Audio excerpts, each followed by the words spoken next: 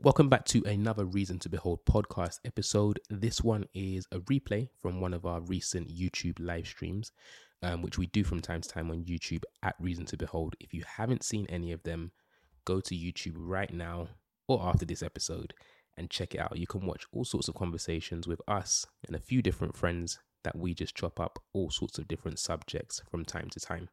And don't forget, if you want to get involved in the conversation, even if you weren't watching live, you can always drop a comment, send us a message. And if you've got any content ideas and conversations you want us to have, hit us up on Instagram at Reason to Behold in the DMs. Here's the conversation.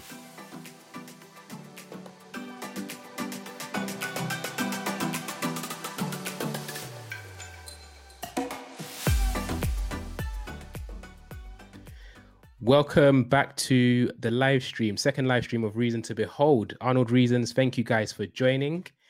This is definitely one that I've been looking forward to. We've got a good few friends of mine who are going to be on this conversation, just speaking with us about who was the real Jesus. Are we following the Jesus of the Bible or a Jesus that we invented? And so just to kind of give you guys a bit of context, for those who don't know, we are Reason to Behold. We love to make content to just help every single Jesus follower who's passionate and hungry for the real thing. We just want to cut to the real stuff. So if you haven't already, make sure you subscribe and share this channel, watch all the content, binge it, comment, like, subscribe. We love all that good stuff. What I'm going to do is I'm going to introduce some of my pals who are going to be in this conversation with us today, one by one, starting with Miriam. How you doing, Miriam? Hey, Arnold. Hi, everyone. I'm good. Good. Do you want to tell the people who you are and a little bit about your background? Okay, so my name is Miriam, and I am a 25-year-old lady. She's not single, for the brothers that might be interested, by the way. No. So yeah, a little bit about myself. I'm a corporate lawyer. I have been saved since I was a little babe because my dad is a preacher. My mom was my Sunday school teacher, and I'm the oldest of 3 girls. Brilliant. Thank you for introducing yourself. Next up, we've got Joshua Etienne. Oh, hello, Arnold. Welcome, Josh. How you doing? Not too bad. Good. Do you want to tell the people a little bit about yourself? Yes, my name is Joshua, as Arnold has announced. I'm married to a beautiful wife called Lauren. She'll be joining us soon. We both have 3 beautiful girls. We also foster as well, and we run a therapeutic life coaching company for young people around Essex. And I, same as Miriam, got brought up in a preacher's household, so been in church for a very long time. This is good. You know, I didn't actually even realize that both of you had that similar commonality in your background. And you know what? For today's conversation, I think that's brilliant. That's relevant. That's very relevant. So next up, we're going to be introducing my missus, my favorite after Jesus, Nash. Hello. Hey, Nash. Do you want to say a few words to introduce yourself to the people? What can I say? Hi, I'm Nash Amber, and I am a mother to our beautiful daughter. And yeah, that's what I can say at the moment. That's interesting about me. Good. So for those who also don't know, yesterday we were live on Set Apart Styles channel. We had a very, very, very interesting conversation about what it really meant to follow Jesus. So if you missed that, make sure you check out Set Apart Styles YouTube channel for the replay. It was a very good conversation. I didn't get a chance to take part as planned, but as a listener, it was definitely really, really, really good. Nash, any highlights from that conversation? Or all 3 of you, actually, because you were all a part of it? Yeah, I'll let Josh and Miriam say. Go for it. You know, it was some good questions that was asked. I think the highlight for me was going over our testimonies. I think from what we had to give up, it was interesting to see that the different comparisons between, I think, the whole career, success, giving up those different things. So it was quite encouraging to kind of dig into those kind of questions and really look back and see what we had to give up and the process of it as well. So that was good. That was a highlight for me. That's good. How about you, Miriam? I think for me, I definitely second what Joshua just said. And I think it's also one of those questions that we don't think about on a day-to-day. So it really was good for me to actually reflect and think about, like what exactly does it mean to follow Jesus, and what does that look like from different seasons in my life, and to also hear from everyone that was on the panel, and also from everyone that was watching and sharing in the comments. It's very encouraging for me personally. That's good. That is very, very good to hear. So, what I'm going to do is I'm just going to set the scene a little bit for today's conversation. So, as I said, we're talking about the Jesus of the Bible, or a Jesus that we've invented. And, just before we jump straight into the discussion, which I'm super excited for, I've got some questions lined up that we've loaded, ready to really just chop into this stuff. But I just wanted to start out by reading some verses that will set a bit of context for where we're at. So 2 Corinthians 11 from verse 1 says, "I wish you would bear with me in a little foolishness. Do bear with me, for I feel a divine jealousy for you, since I betrothed you to one husband to present you as a pure virgin to Christ. But I am afraid that as the serpent deceived Eve by his cunning, your thoughts will be led astray from a sincere and a pure devotion to Christ. For if someone comes and proclaims another Jesus than the one we proclaimed, or if you receive a different spirit from the one you received, or if you accept a different gospel from the one you accepted, you put up with it readily enough." And so from these verses, we can see that Paul's complaint to the church at Corinth was that they were pretty much tolerating false Jesuses and a false gospel. They weren't making a stand or even trying to examine to see whether the ideas or the character of the Jesuses that were being presented to them were actually consistent with the real Jesus who did live. And so that is very similar to some of us today, where we have the woke Jesus whose complete focus is purely on social injustices. And obviously that social injustices is not a bad thing. We know it's something that does matter to God and is on his heart. But the woke Jesus I'm talking about is the one who, that is his only focus. That is all he cares about, to the cost of everything else. And then we also have the black Jesus, the one who came to liberate black people from the slavery of those that have gone before us, whether it's in mind, whether it's to do with the history of our ancestors, but the Jesus who is black and cares about black people and the issues that black people have alone, and will take you to a heaven full of black people only. Yeah, I'm black, but I said it. Then we also have the white evangelical Jesus, who is ignorant to the struggles of others, the one who doesn't see anything, or the one who sees anything different from the traditional white perspective or white evangelical perspective as inferior. And then you've got a bunch of other Jesuses, and I think there's probably the most popular one, the come as you are and stay as you are Jesus, who doesn't really care about our devotion or doesn't want any sort of commitment, but just wants a place somewhere in our heart and some sort of confession once upon a time.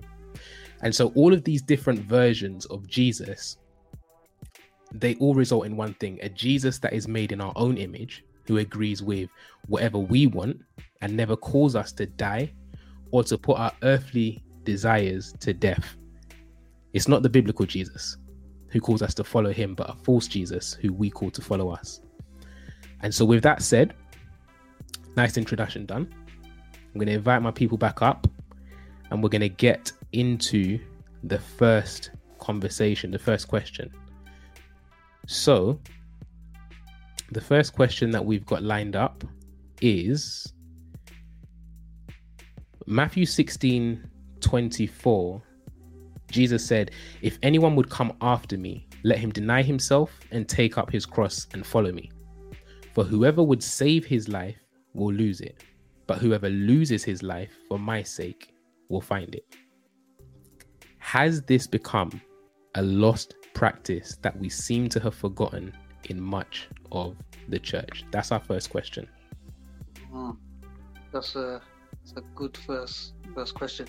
You know what? I remember a couple months ago speaking about this verse of scripture, and kind of in the conversation we kind of did mention about feeling that this verse and scriptures have gone out of the church a little bit. I think that I raised the question and I was like, if that was an altar call, how many people would actually come to the altar? Like, if you knew from the get-go that the price for taking on and becoming a disciple of Jesus was giving away your life, giving up your life, giving up your desires, your career goals, as we were talking about yesterday.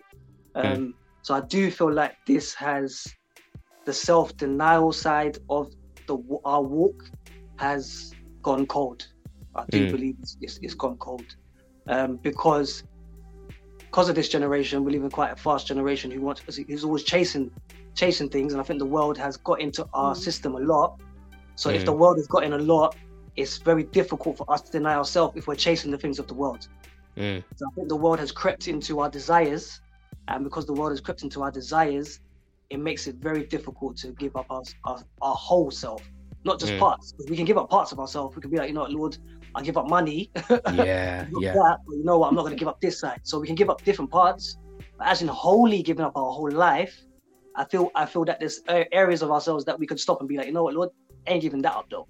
I give up the money and the car, but yeah, I ain't giving up something else. So I do feel like it has gone a bit cold. No, I hear that. What do you think, Miriam? I completely agree with what Josh has said, and I think it's one of the things that grieves my heart in terms of our generation, and this is something that I also struggle with, and we have to constantly be examining ourselves as we work out our own salvation. Am I denying myself, or am I demanding personal rights in certain areas of my life? And I think even just the revelation of what does losing my life and following Jesus look like, because I feel like sometimes there is that putting our own agenda and masking it around this is God's will for me, when really it's my will for me that I want God to co-sign. And I think that there's probably been a lot of that, and I know I've had that even in my personal walk, where I've been like, God, I want this so much, just let it be your will, but I want this so much. And we're not really actually willing to lay it all down and go on this course of life according to his way, his will, and be just followers, which means what he, like as Jesus said, what the Father does, I do. So be ready to imitate him, whatever he does. That's really interesting. And I think, you know what, you've actually brought up a question that I think is a really worthwhile question to dig into a little bit. But what does losing your life or denying yourself to follow Jesus actually look like? Like, if you guys were speaking to somebody who was new to the faith, or even somebody who has been a professing Christian for years, but is actually now trying to self-examine to say, have I actually been practicing losing my life? Have I actually been denying myself? What would you guys say it actually looks like on a practical level? I say, so Miriam mentioned something, and she said about examining yourself. So I think it's seeking the Lord in, like the Bible says, those who do the will of my Father will be saved. So it's seeking the Lord in, Lord, asking those questions, Lord, what is your will for me? In regards to what do I need to give up? And that takes seeking him. And I think as time goes on, and I'm talking from my own personal experiences, as time goes on, when you do seek the Lord in it and be like, Lord, yes, what do I need to give up? I believe the Holy Spirit does reveal to you, you need to give this up. Then you need to give up step by step. But I do believe it's going to the Lord and saying, Lord, what's your will? What do I need to give up for you? And I believe the Holy Spirit does tell you. So I'm going to corner your answer a little bit, because I think it's a very good answer. But you know me, I've got to speak for the voices that aren't speaking on the conversation right now. When you say that God will reveal it to you, like maybe even just from your own personal experience, what has that been like? Has that been an audible voice? Is it sometimes something that isn't necessarily an audible voice? Is it something that, what does that look like for you? Has it looked like for you? So that's come in different ways. So that's some of it's come audible, but I think as you mature, the audible gets more clearer. But a lot of it has actually come from someone actually come to speak to me, or just being in an iron sharpens iron relationship, and a brother talking about something, and while he's talking about it, it pricks me, and I get convicted, and I'm like, you know what? I need to give that up. I didn't realize that, and again, because again, the iron sharpens iron relationships, because that person could just be talking about their life. You didn't realize that you was holding on to something. So it could come from relationships. Also, it could come from an elder in church could come and tell you yourself that you need to give this up, or they've seen something in it. But a lot of the time, I do believe it comes from relationships. So relationships with our brothers and sisters, not just audible. Obviously, reading scripture as well. When you read the scriptures, you'll see, okay, I need to give this up because I'm reading this, it's clashing with my lifestyle for being a disciple of Christ. But relationships a lot. I think iron sharpens iron relationships have revealed a lot of denying that I needed to do and give up. Okay, that's really good. That's really practical. How about you, Miriam? What do you think it looks like? And what has it looked like for you as well? So for me, I mean, we have the perfect example of what losing your life looks like. And for me, that is Jesus. The fact that the Son of God left heaven, left everything good to come on this earth, he humbled himself and was born not in a palace and did not live the most glamorous of life, and for him to die as God and man, but as God to actually go through that earthly death for us. For me, that's really like the biggest example that I can think of what it means to lose your life. Because he really didn't have to do it. Jesus did not have to die for me. He did not have to do it. But as you read the Bible, you can see that so many other things they couldn't justify, they could not save us, only he could. So when I think about what does losing your life mean, it's that laying aside what I want, laying aside my desires for the will of the Father. Because there's a kingdom at stake, and sometimes it could be, I have to do this because God wants it for someone else. It's to bless someone else. So actually following the will of God so that Arnold will be blessed, so that my sister will be blessed. So that's what that looks like. And I think I also look at it not from the perspective of I'm losing something, or I'm basically like at a disadvantage, but really it's a heart condition in terms of it's something that you really have to develop as you develop your relationship with God and be willing to lay aside certain things and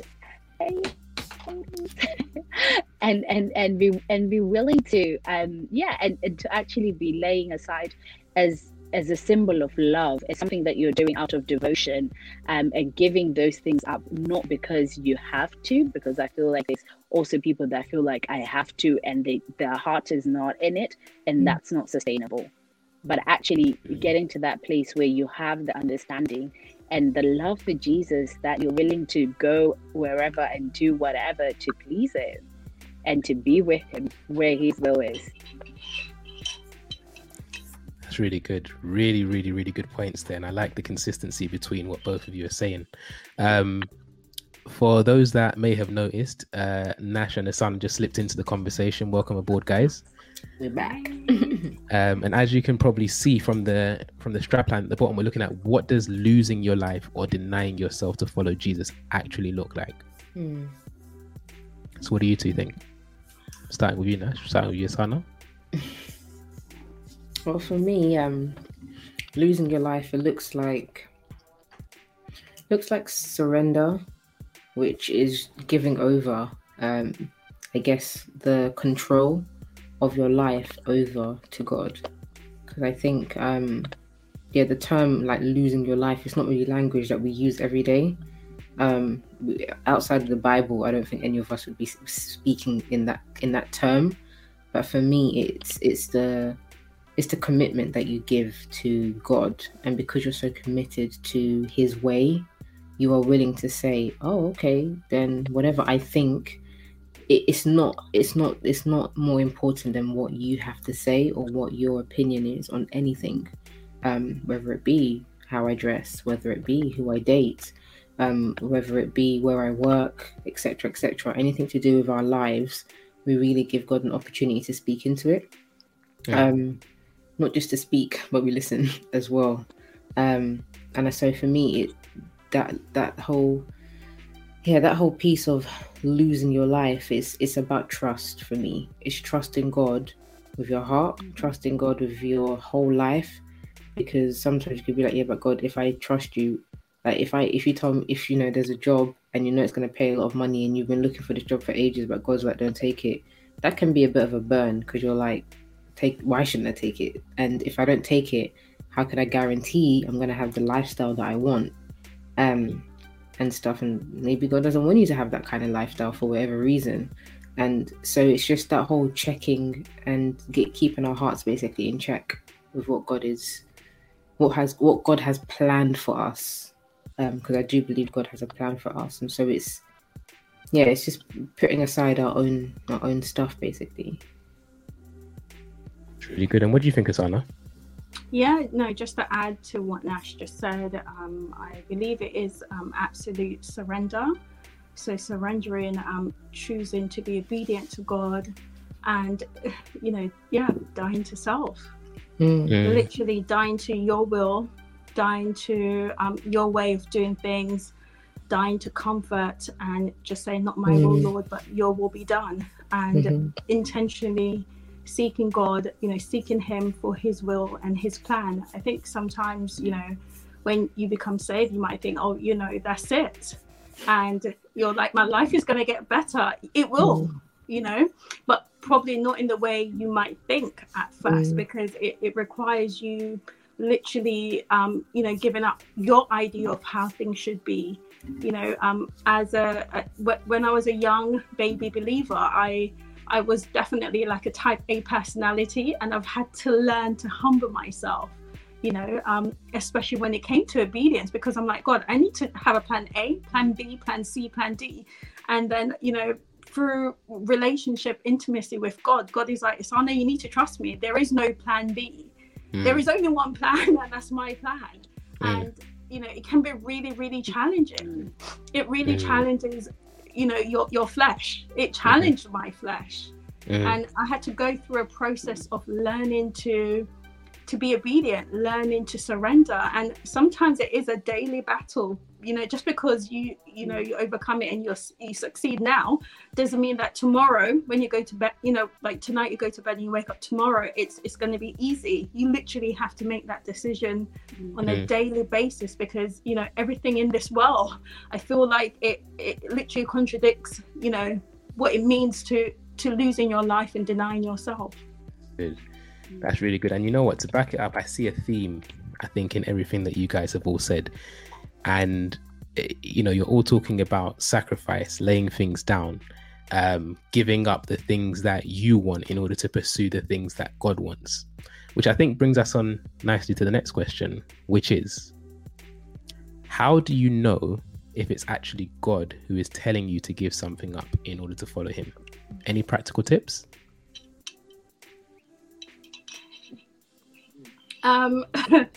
For me, it's I think when I was newly saved, I was given this advice by my youth pastor, saying that like when you believe God is telling you to do something, do check it against scriptures. Is it biblical? Firstly, and secondly, pray for confirmation. Confirmation could come in different forms. It could come through scripture. It could come through a dream, it could come through a vision, or prophecy from someone else. So I have a tendency to pray when I believe God is saying something, and pray and ask for confirmation. And I usually follow those practical steps. Check it against scriptures, pray for confirmation, and then that's how you test whether it's from God or not. That's really good. And just before you guys jump back into answering that question, we've just got some comments that have come in as well. So Peter says, nice comment, Miriam, when you said God may want it for someone else. Thank you. And we've got Aniwa as well, I think, answering the last question. He said, it's laying down your all, wasting your life on God like the alabaster box, laying all of your life for him, for he laid down all of his life for you. Hashtag sacrificial living. Love it. And we've also got Joy, who said, this is a great conversation. Thank you for the feedback too. So back to the question at hand. How do you know if it's actually God who's telling you to give something up in order to follow him? Practical tips. I think in addition to what Asana has said, for me, it's sometimes just looking at what will benefit. Will my spirit benefit from this, or will my flesh benefit and be happy about this decision? Because most times our flesh and our spirit, they're not on the same page. It takes a lot of discipline and a lot of training for your flesh to start to desire the things that your spirit wants. And even then, there's still some things that need to be ironed out. So for me, I that's another check I do. So in addition to praying, seeing, okay, is there any confirmation in the word concerning what I'm talking about, or what I'm thinking about, but sometimes there's not a word for word confirmation on the topic. So then I have to start looking at, okay, Lord, grant me a spirit of discernment to be able to tell that, if this is you or not. And then I kind of weigh it out based on not how I feel, just like, oh, I like it, I don't like it, not like that, but based on, you know how people sometimes say like sixth sense, or they say you have that intuition, women have that intuition. For me, I don't know about what intuition, but I know that God speaks to me inwardly. And so I lean on that as well. And when I have that strong feeling, that strong sense of something, like I have this conviction inside of me that I don't think I'm supposed to do this, or when something doesn't budge as well. Like I remember years ago, I was such a scaredy cat, and I did not want to be on YouTube and stuff like that at all. Like I wanted to be a private life, living my life offline, and I kept feeling it in my placement year at work. I kept feeling that I should start blogging, and I remember thinking, this one doesn't. I'm not sure if it's God, because blogging, like, we're the church, it's supposed to be in church places, like, and this was years ago, like 10 years ago, so it was not what it was today to be a Christian and be on like a media platform. So I was really conflicted. Then I again did the weighing up, like, but who benefits from me doing it? I don't want to do it. So the fact that I'm having is going against even my personality at the time. It was quite clear that this is not my own doing, because I wouldn't have ordinarily picked it, but the desire and the ideas were so strong inside of me, I had to do something with it. So then I just obeyed, and through obeying and like putting one foot in front of the other by faith, because I feel like sometimes God just gives you a little piece of the puzzle, and you just, as you start to walk, he gives you more pieces and the picture becomes clearer. So for me, that's another way as well that I allow the Lord to lead me. I would go off the back of what Asana and Nash is saying. What Asana was saying in regards to testing it with the scriptures, 100%, and then what Nash was saying, the battle between the flesh and the spirit, that's a massive thing. And because the question is, what's getting in the way of me following?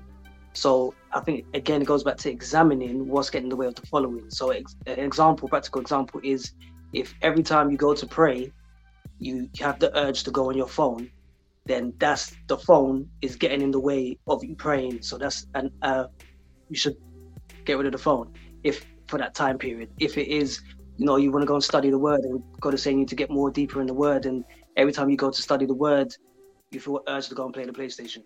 The PlayStation is stopping you from going to study the word. I was like, you're talking from personal experience, bro. You need to give up that PlayStation for that time period so you can go and study the word. So it just goes back to the word of following. Is that what is getting in the way of me following Christ and examining, okay, is that stopping me from praying? Is that stopping me from reading? Is that stopping me from fellowshipping? And examining those things. Okay. Very well put. I will Go ahead, Miriam. add, on top of what everyone has said, that seeking wise counsel. So I've done that, and with sisters in Christ, where they don't come and tell you everything, but they just say, "Oh, let's pray about this," and I will go to a sister and I'll say, "Yeah, something is going on. Let's pray about this. Let me know what you get." And then they come, and then it's been such it's exciting when they come back and they have no idea what's going on. And it's like the prophetic or the word of knowledge comes back, and you're like, "Oh, okay, you have no idea what God has just used you for." But that's been something practical that I've done, and that friends of mine have done as well, and that's been really great, especially if you're needing 1,000 confirmations, which sometimes I do. You can even do that. I'm not telling you all the details. And then I think another thing is having peace. I find that when something is the will of God, there is a peace that I can't explain. It will be something that in my natural sense, I'm like, this is not adding up. Or like what Nash was saying, it goes against her personality. But there is this calm about it. Like you feel like, yeah, I can do this. And that peace that surpasses all understanding it's definitely another way to know that this is God leading, and just follow him, because he's already made the path smooth. Some really good stuff there. And interestingly, again, I picked up another theme in some of the things you guys were saying, and it was the whole, like, the battle between flesh and spirit when it comes to our desires, the things that we're thinking about. And we got a question for that too. How can you tell the difference between what is flesh and what is spirit when it comes to your desires and your decisions?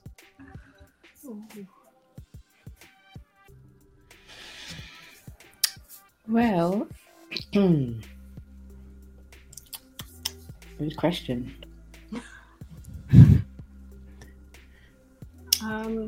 I would say, for me, just to add to what Miriam just said, it's definitely to do with peace. So if I feel peace about something, I then, go away, seek quietness. Because sometimes when you're busy and there's lots of noise, it's very difficult to tell whether it's your flesh or whether it's the Spirit of God. But actually, creating a space where you're literally spending quiet time with the Lord. So it could be turning your phone off, as Joshua said, getting rid of the things that create so much noise, and literally seeking solitude and actually really being honest and discern, is it peace that I'm feeling, or is it my flesh? Which one is it? And praying it through. And for me, that usually makes a massive difference. Then able to discern, this is definitely the flesh, or I still feel peace about this thing. And it's not because I want it, but I really just feel peace that this is God's will. And that's how I'm able to discern most of the time whether it's the flesh or the spirit. That's good. Similar. I would say. Go on, Miriam.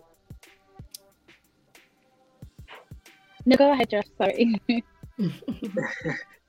Yeah, I would say that again, it's testing the spirit. If we know the works of the flesh, so we know that if we walk, if it's producing works of the flesh, outbursts of wrath, and we feel it's not, that there's no Holy Spirit in it in regards to the fruits of the Spirit, there's no love, joy, peace, patience, kindness, goodness, faithfulness. Testing it by that in the decision, then you will know. If you know you're making a decision and it's you have that feeling that it's out of covetousness. For example, if you see someone that has a car and you want to go and buy a car because you've seen that person has a car, that's out of the flesh, that's covetousness. If you genuinely want to go and buy a car for yourself and there's no fleshliness in it, it's just your own spirit that you know that you need a car, God will bless you in it, but you'll feel that peace. Again, is testing it through the fruits of the Spirit. But you know that by understanding what the flesh is and what the Spirit is. So yes, it's testing it through both Spirit and flesh.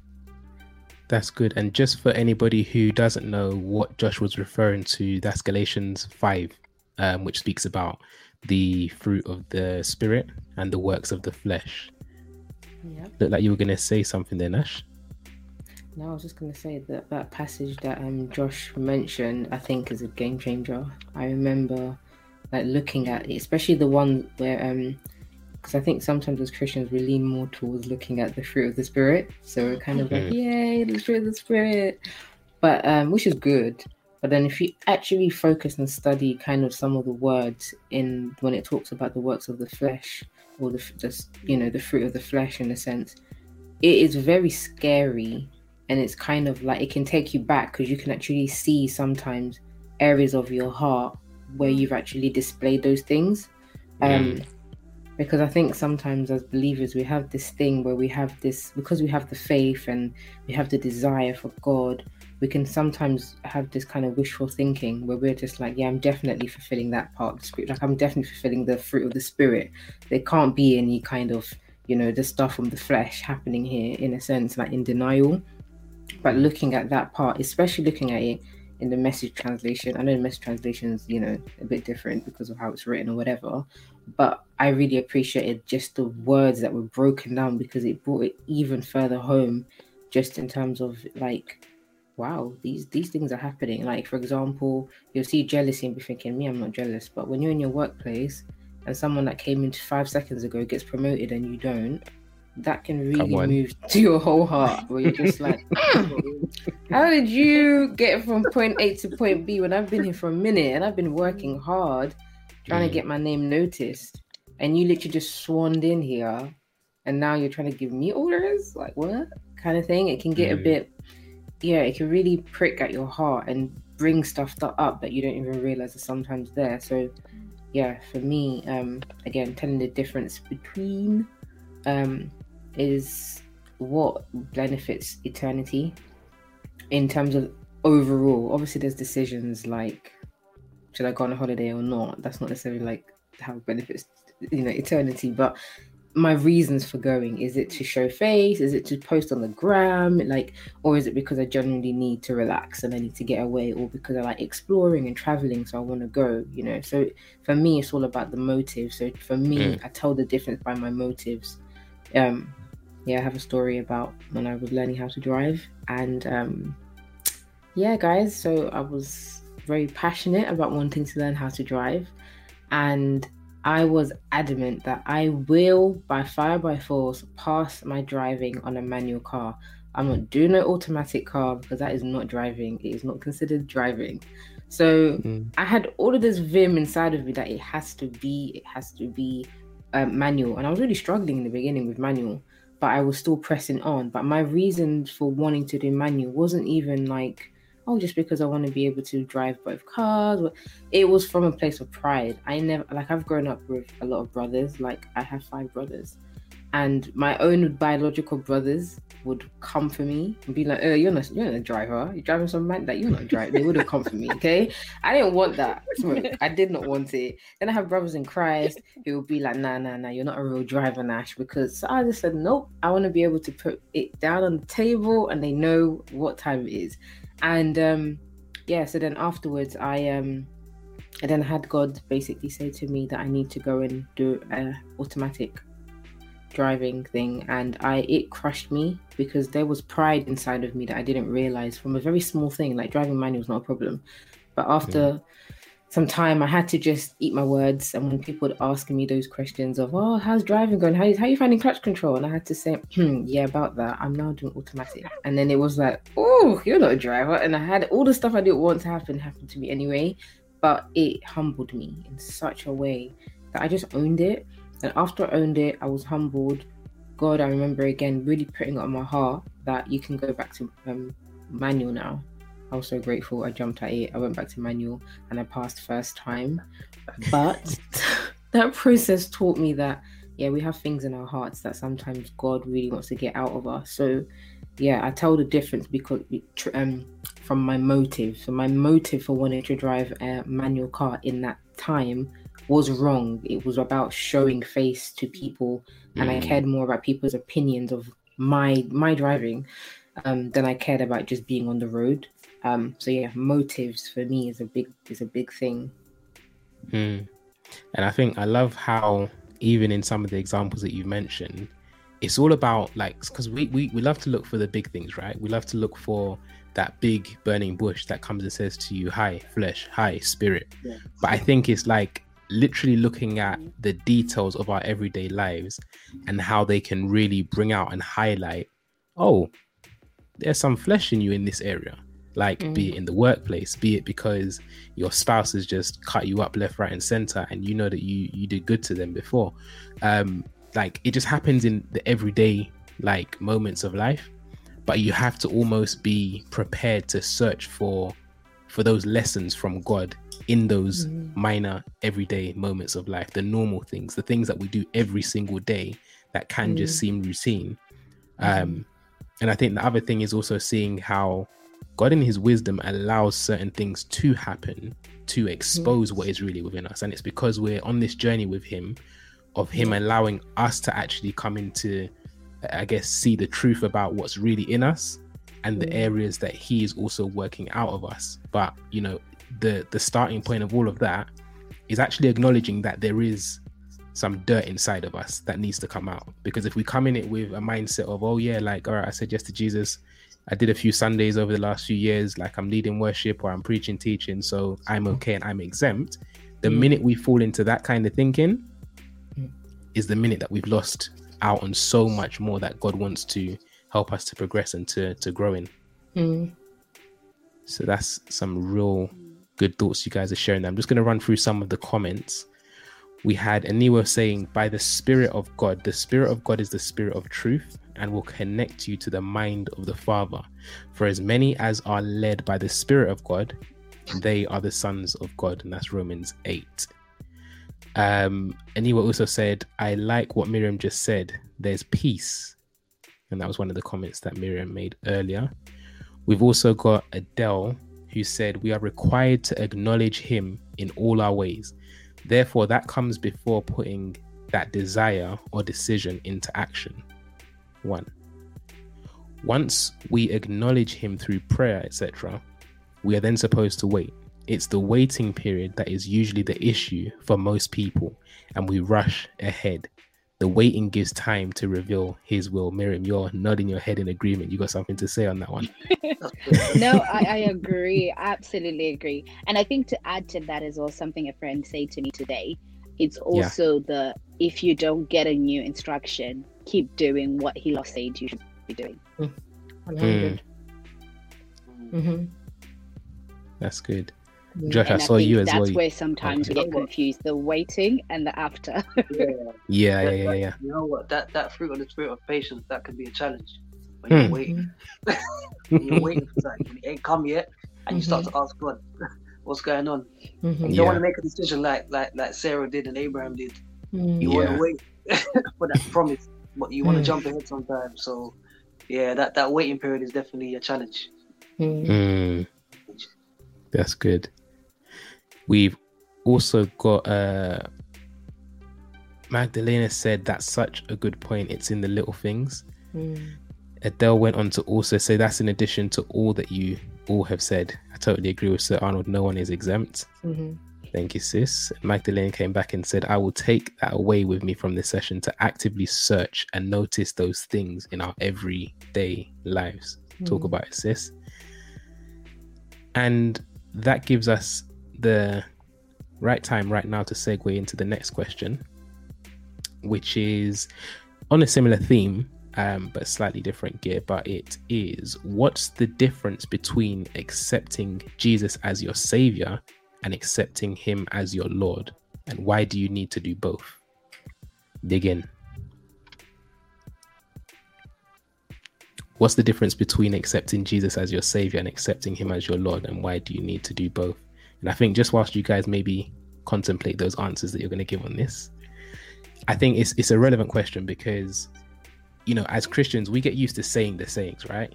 Just accept Jesus as your Lord and your savior and you will have eternal life. Repent of your sins, accept Jesus as your Lord and savior. But there are people that are actually really wondering, what does that even mean? What does it really mean to accept Jesus as my savior? What does it really mean to accept Jesus as my Lord? And I'm the kind of person that's curious to know those things, because if I'm going to do something, I want to know that I'm doing it with understanding rather than just repeating what someone has told me to do, then saying 1-2 little prayer, not knowing what I've actually got myself into. So yeah, what do you guys think about that question?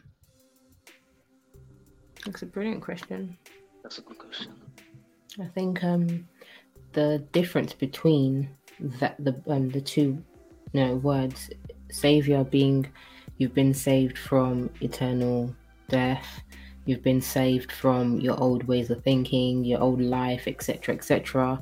So you're saying in one respect that I accept you to be, like I come into agreement in a sense to be like, yeah, you are savior, you have saved me, and I accept the salvation part.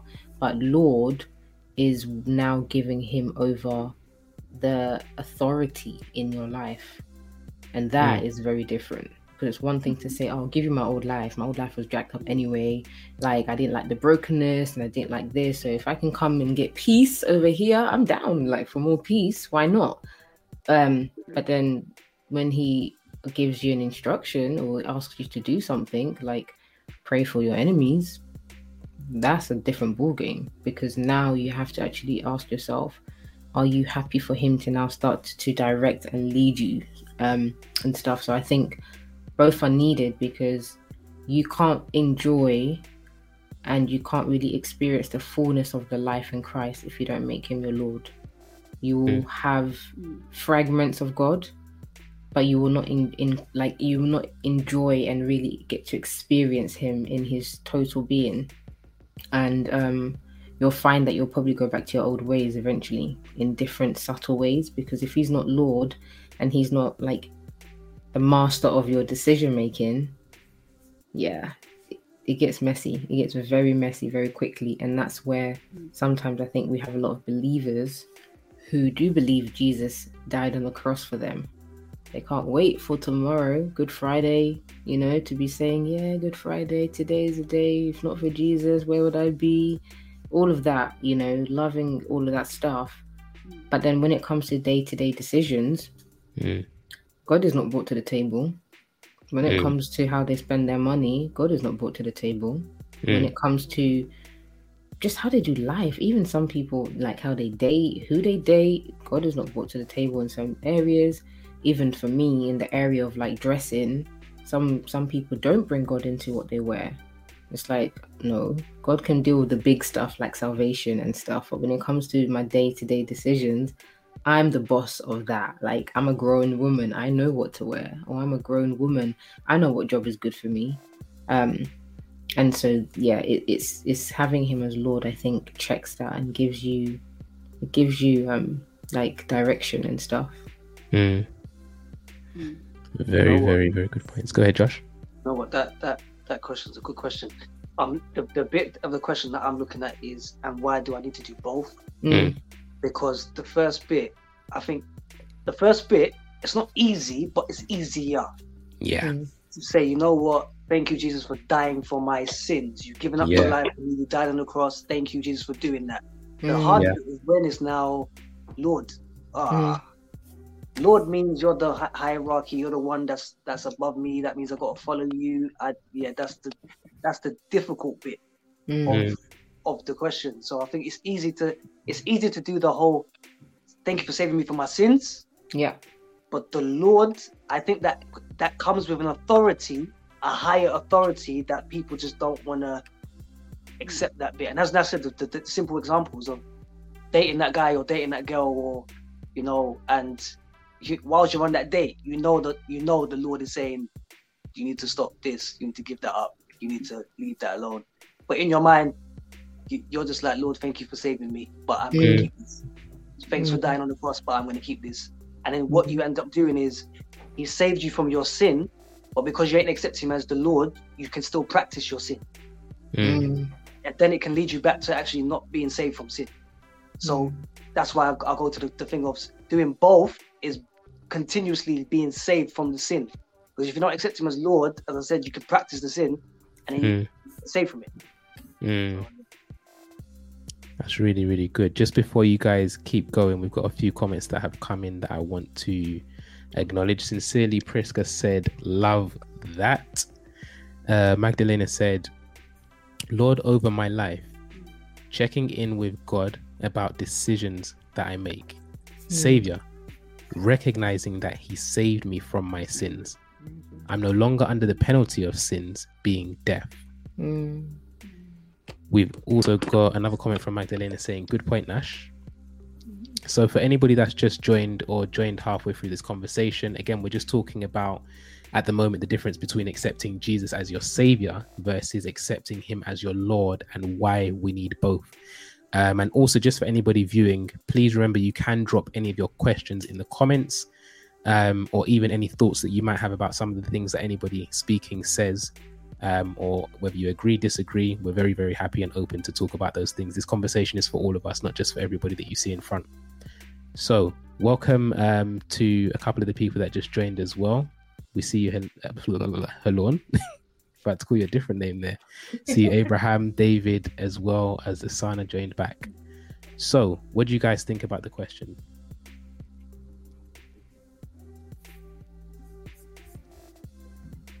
Pastor David. Yeah, what's the difference between Jesus? I think Josh answered it perfectly. You know, we must acknowledge him as both. First and foremost, he saves us from sin, from damnation, and we acknowledge him as Lord, as ruler. You know, we acknowledge that he is who he says he is. And as Lord, we acknowledge that he is to be served, and he is to be, and he's the only one that we should serve, and he's to be worshipped, you know? So we acknowledge him as savior from damnation, and then we acknowledge that he is the only one that is to be worshipped. That's why he is Lord. And we follow that, and we follow his words, we follow his teachings, because he is Lord. So that's the process, I believe, we take from understanding that he's the only one that can save us from sin, again, from damnation. I'm repeating this so we can all get it, you know? He's the only one that can save us from damnation, from sin. Yeah. The word sin means missing the mark in the whole Hebrew. We've missed the mark from what God initially set for us. So what Jesus does is restores us back to the mark, you know, which is God likeness, you know, Christ likeness, you know, and then he then makes himself, he is Lord over everything, you know. If it's not Ephesians, Colossians 1 explains it perfectly, saying that he's Lord over things seen and unseen, things in heaven and things under the earth. He has preeminence over everything, and he needs to be worshipped and revered in that way. So that's why both of these names are relevant to Jesus. Very, very good point. There's actually a comment that came in that was quite relevant to that as well. Just before you go, Miriam, Adele said, people can deal with God the Son, but are not ready for God the Father. Handing over the keys to every locked door in our hearts and minds. That's a beautiful point, man. That's very beautiful. I love that the distinction between. Yeah. That's because what it is. I remember when Jesus says to Peter, when Peter says to Jesus, "You are the Lord, the Son of the living God," and Jesus says to him, "Flesh and blood did not reveal that to you, but my Father revealed that to you." And it's only the Father that reveals the Son. And then the Son reveals to the Father. So if you can't deal with the Son, you know, you would not. If you can't deal with the Son, you'll never get to know the Father.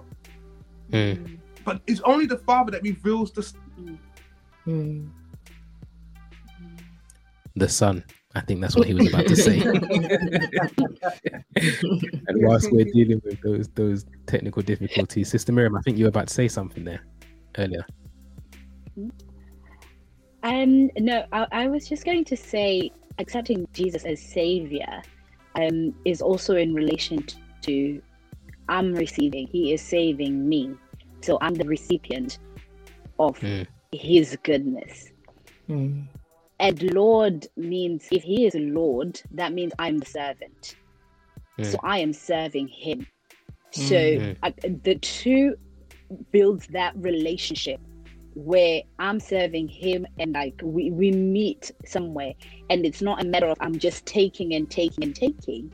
And I think just having the revelation of Jesus as the Savior can lead us to this relationship where we're just taking and taking and taking, and we're not actually understanding that the reason why God is in this, the reason why Jesus came to this earth, is because he desires relationship with us.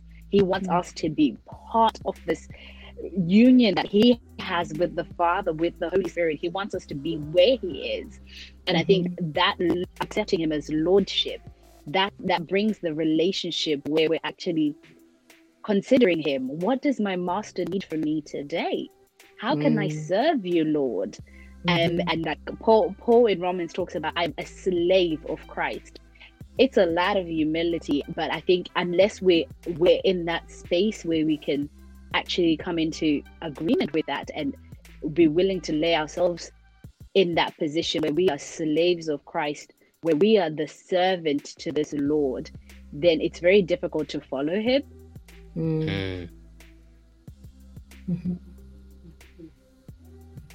It's true. That's real good. And there's actually were you gonna say something? No, I was saying this is good. Very good. Cool. Magdalena actually said sin, missing the mark. Thank you for that reminder. And you know what? This right here is something that I'm super big on. I think we have a wrong relationship with how we think of sin. Because I think, and we were speaking about this, I think, in one of our offline conversations the other day, just how whenever we think about sin, we just think, yeah, I've done something immoral, something that is against the law, something that, you know, breaks a box that I was supposed to tick. But when you actually unpick what I think David was introducing about sin being a missing of the mark, it takes you back to remember that we have a creator who designed us, and like any creator designer, their creation was made to work a certain way. Like a car, for example, you have a certain fuel. If you watch the video that we dropped a couple of weeks back, I spoke about how if you put unleaded fuel into a diesel car, the car is going to break down and it's going to lead to dysfunction. The car is not going to operate the way it was designed to. And that's what sin is. It's not about just looking at it as, oh, you've done something quote unquote morally bad. It's about the fact that we have done something that has led to some sort of dysfunction because we're not operating according to the designer's intent. And I think when we start to look at sin that way, it makes it less about how morally upstanding or not we are, but it becomes a lot more about, okay, if the creator, the designer, had an intention for how he wanted me to operate, and when I try to follow my own way, it leads to dysfunction, it completely changes the dynamic, because I'm now more interested in saying, all right, cool, I'm tired of dysfunction. Like, and I'm saying that even for my own, like, I am tired of dysfunction. Like, when I said yes to Jesus, I don't think I realized how tired of dysfunction I was.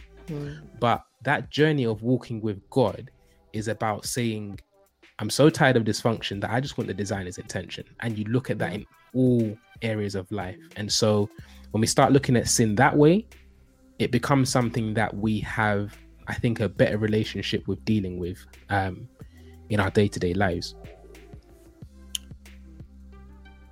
Cool. So I'm going to move on to the next question, which is, and I think the temperature's about to get turned up a little bit as well. Have we become so concerned? I'll let you guys warm up with a good 4 questions. Now we're getting into the real stuff.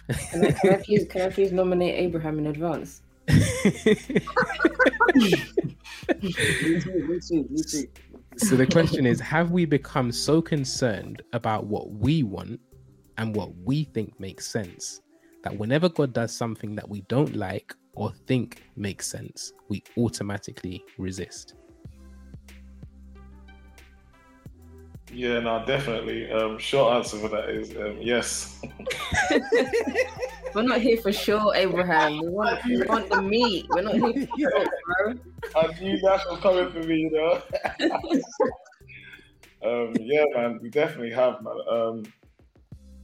I think also as well, we're concerned about what other people think as well. We get caught up in that, you know, rather than, you know, what God is saying. It's a weird one, because Arnold, we were having this conversation the other day when we were talking about why as Christians we struggle to be real. Yeah. In the one place we're meant to be real, we're not, which is church.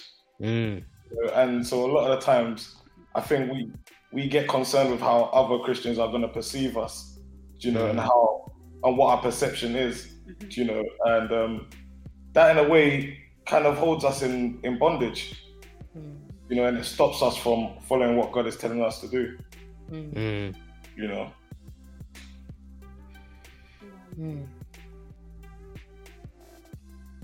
That's good. What one of the ladies saying? Come on, you know you got thoughts on this.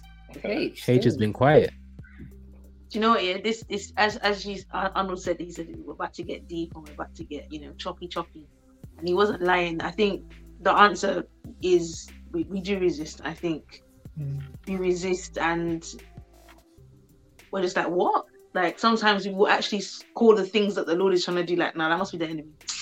Must be the enemy. Like, why would you do that? Like, why? And you battle, and you try and reason, you try and compromise. You know, it's like, okay, well, we'll meet halfway, Lord. And he's like, nah, I want. And God is he's so gracious and merciful, where he will even let you talk your talk and give, you know, do your banter. He'll just look at you like, okay. And I think, like, Nash and I were having a conversation a couple months ago, and one thing she's very big on, and we're very big on this, it's pass the test before you have to resit it. Yeah, pass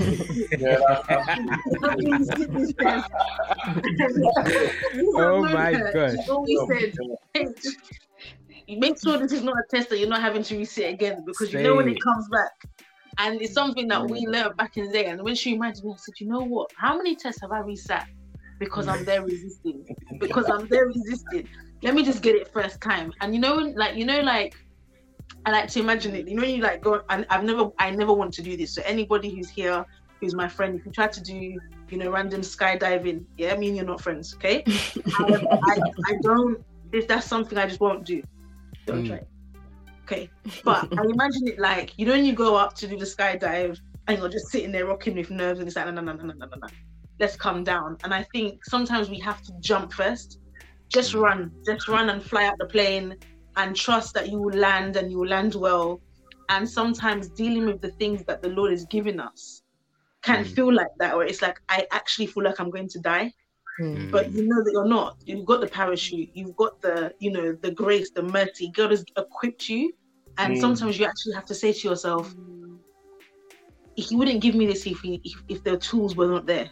And you have to jump head first, having that trust. And I think we resist because we ultimately do not trust. Ultimately do not trust the Lord, but we can trust the Savior. But we won't trust the Lord though. It's you can see the difference. Wait, sister, stop. That's a big one still. You're saying too much. Rewind. And whilst you're rewinding, any viewers, we will take an offering. We'll take any contributions you want to make for that good word that you just heard our sister say. Monzo, obviously, we're ready to cash out everything. Like, we'll receive your funds for that good word, because that is a word that will save you from a whole lot of trouble. Say it again, sister. Please unpick that. We will trust the Savior, the Lord who redeems us from our sins, who died on the cross. We'll do Good Friday. We'll go and we'll do altar call. We'll put our hands up, and we trust the Lord to save us. You know, we've arrived. We're saved. We're going to heaven. Hallelujah, baptized. But when it comes to trusting the Lord, it's a different. When I was listening to you guys before, I was like, "Eesh, that's very peak." The Lord, it's a different relationship. It reminds me of someone who sets you free from jail. You know, that person that can just come open the keys, open the jail, and walk out. Doesn't mean you have to be friends with them, no? Yeah. But the Lord, not only does He set you free from jail, you're now like, I'm going to chain myself to you, Lord, and let's walk. The other one will just go left, end up back in jail, and He'll keep letting you out. You call on Him and you end up back in jail, but you're not really willing to walk with Him. And so I think for me, it's always, okay, Lord, what are you saying? What are you saying? Because I'm not trying to fail tests. I'm tired. You know, you get to the point where you're tired, and even when you said, like, Arnold, you said something earlier when you said, you know, you're tired of sin. You just tired of missing the mark. And I'm tired. I'm like, okay, Lord, what is it? What is it? What is it? And I used to say to Josh a couple of weeks back, and we say it on a regular basis. I'm like, what else does he want? What is it? What else is it? Should I sell this? You know, like, what is it, Lord? Is it my life? What is it? Because I'm tired and I don't want to miss the mark. So even small things, Josh is like, oh, we're gonna do this. I'm like, don't align. It's gonna align. I don't want to cross and double check because it's long. It's like, you know, it's like buying that car that keeps failing. Transmission this, then you need to do. It's long. It's just long. Let's just buy the right car in the first place instead of buying the wrong car that you have to keep mending. It's long. That sounds like some relationship advice out there. Ladies, brothers, you listen. Buy the right car, okay? We're taking a second offering. Cash out. We need to actually create a cash out or something, man, because I'm taking a note of that. Yeah, buy the right car. Listen, if you think about all of the photos, the drama, the heartache, the fallout that you can avoid by applying this simple wisdom, you'll be happy to pay us. No, I'm joking. You know them ones when I say that little one thing, someone will take a clip and then start saying RTB's here for the money. Like, we're not. It's cool. Keep your money. That's good. I was gonna say there was a comment here, and it was talking about handing over the keys to every locked door in our hearts and minds, and I think that's a really key point with this, because a lot of the times, like, I know for me, the first thing, giving my life to Christ, I'm not gonna lie, it's for fire insurance. That's it. Listen, man, say it. You know, but I respect that. I respect that, because you know what the thing is, I'm sorry to jump in real quick, I respect that, because not a lot of people will say that, you know, but it's the truth. It's the truth. Like, listen, that when you were outside in Stratford, East London, and you heard the black preacher shouting, "Turn or burn," plenty of years, and then you finally said, "You know what? I'm getting on a bit. I nearly got hit by a bus, so you know what? Let me just say yes to this fire insurance. I can keep doing my thing, but I've got insurance." But anyway, please, bro, go on. And it's like God is just asking for more and more. And I was thinking, what's going on here, man? Let's get this insurance. You know, I do my life. I'm good. I know what I'm doing. And I think the struggle we have with fully surrendering everything to God, you know, it's like we think we know what's best, you know, and I think that's the struggle I've seen, you know, over the course of my Christian walk, is learning to surrender things to God and realize, you know what, I can't do it on my own, and I need help. And we're talking about there being one plan, and that's plan A, and that really is the only option you've got, but we think we've got more than one option. Like, in our mind, is okay, I'll try all of this and then I'll come back to God. But God, that was the only option you had. You know what I mean? So I think a lot of the issue is us surrendering it to God. And some things we still want to hold on to. I remember being in a prayer meeting and the guy was like, let's just surrender our ambitions to God. Bro, I was struggling. Because I was thinking of some stuff I want to do. I'm like, boy, I want to make some money, you know. Don't go and send me on a big bill. You got to give it up, mate. No, that's there. You got to give it up. Yeah. I had to give it up, you know, but it was tough. Yeah. No, it's a lot of. It's I want to jump in. I want to jump in. Oh, sorry. Go on, Miriam. You go. No, I was just gonna like echo what I said before, just in terms of accepting him as savior is probably easier because we are just receiving, we are taking, and I mean, who's not good at receiving gifts? I know I am. And it's like, this is a free gift, so we like, even if you have to deal with some stuff and actually accept that, oh, I'm a sinner, but it's like, oh, but hey, there's a way out. Of course, give it to me. Whereas accepting him as savior means we now have to do the serving. We have to now give. And it sounds like, I think there's probably pride whereby the same person that saved us, we now think we can live our lives and fix other areas without surrendering to him. Come on. It's and And I'm just like, yo, we now think we've got this. And I mean, a lot of unbelief, I definitely think, is based on us making ourselves God and thinking the creator of the universe, the God of the heavens and earth, and me. And I mean, I can sort this out myself. We don't need to involve God. And it's just like, but if you, I'm just thinking, I'm thinking about myself, and I'm like, wow, Miriam, you could solve that yourself.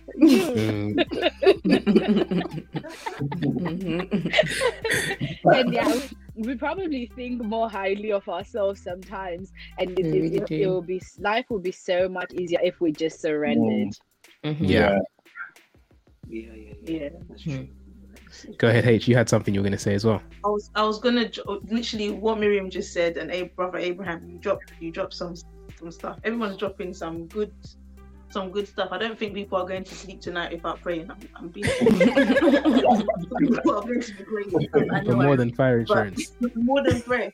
But I think like there's this one option. And we literally think there's other options. When I was listening before, the one option, and when you believe there's other options, sometimes we can think that it's the enemy attacking us. You know, and the enemy's it's not the enemy. It's the Lord who's trying to steer you back to that one option. And I read something the other day, and it was a worship leader. He says, when you lot are singing these songs, Lord, refine me. I will worship you. I obey. I lay down my life. All these things that you're singing, you're not actually realizing you're singing it, and you're asking the Lord to do it. So He's going to do it. So even me, Maverick City, you've got that wonderful song called Refiner. I stopped singing it.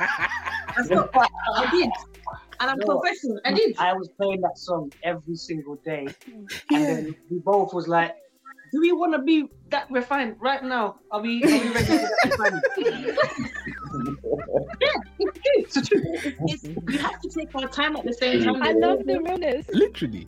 No, because you have to be real. Because sometimes you have to take your time. Sometimes you're like, Lord, I just want so much, and then He says, okay, let's go. Give up this, and it's like, what?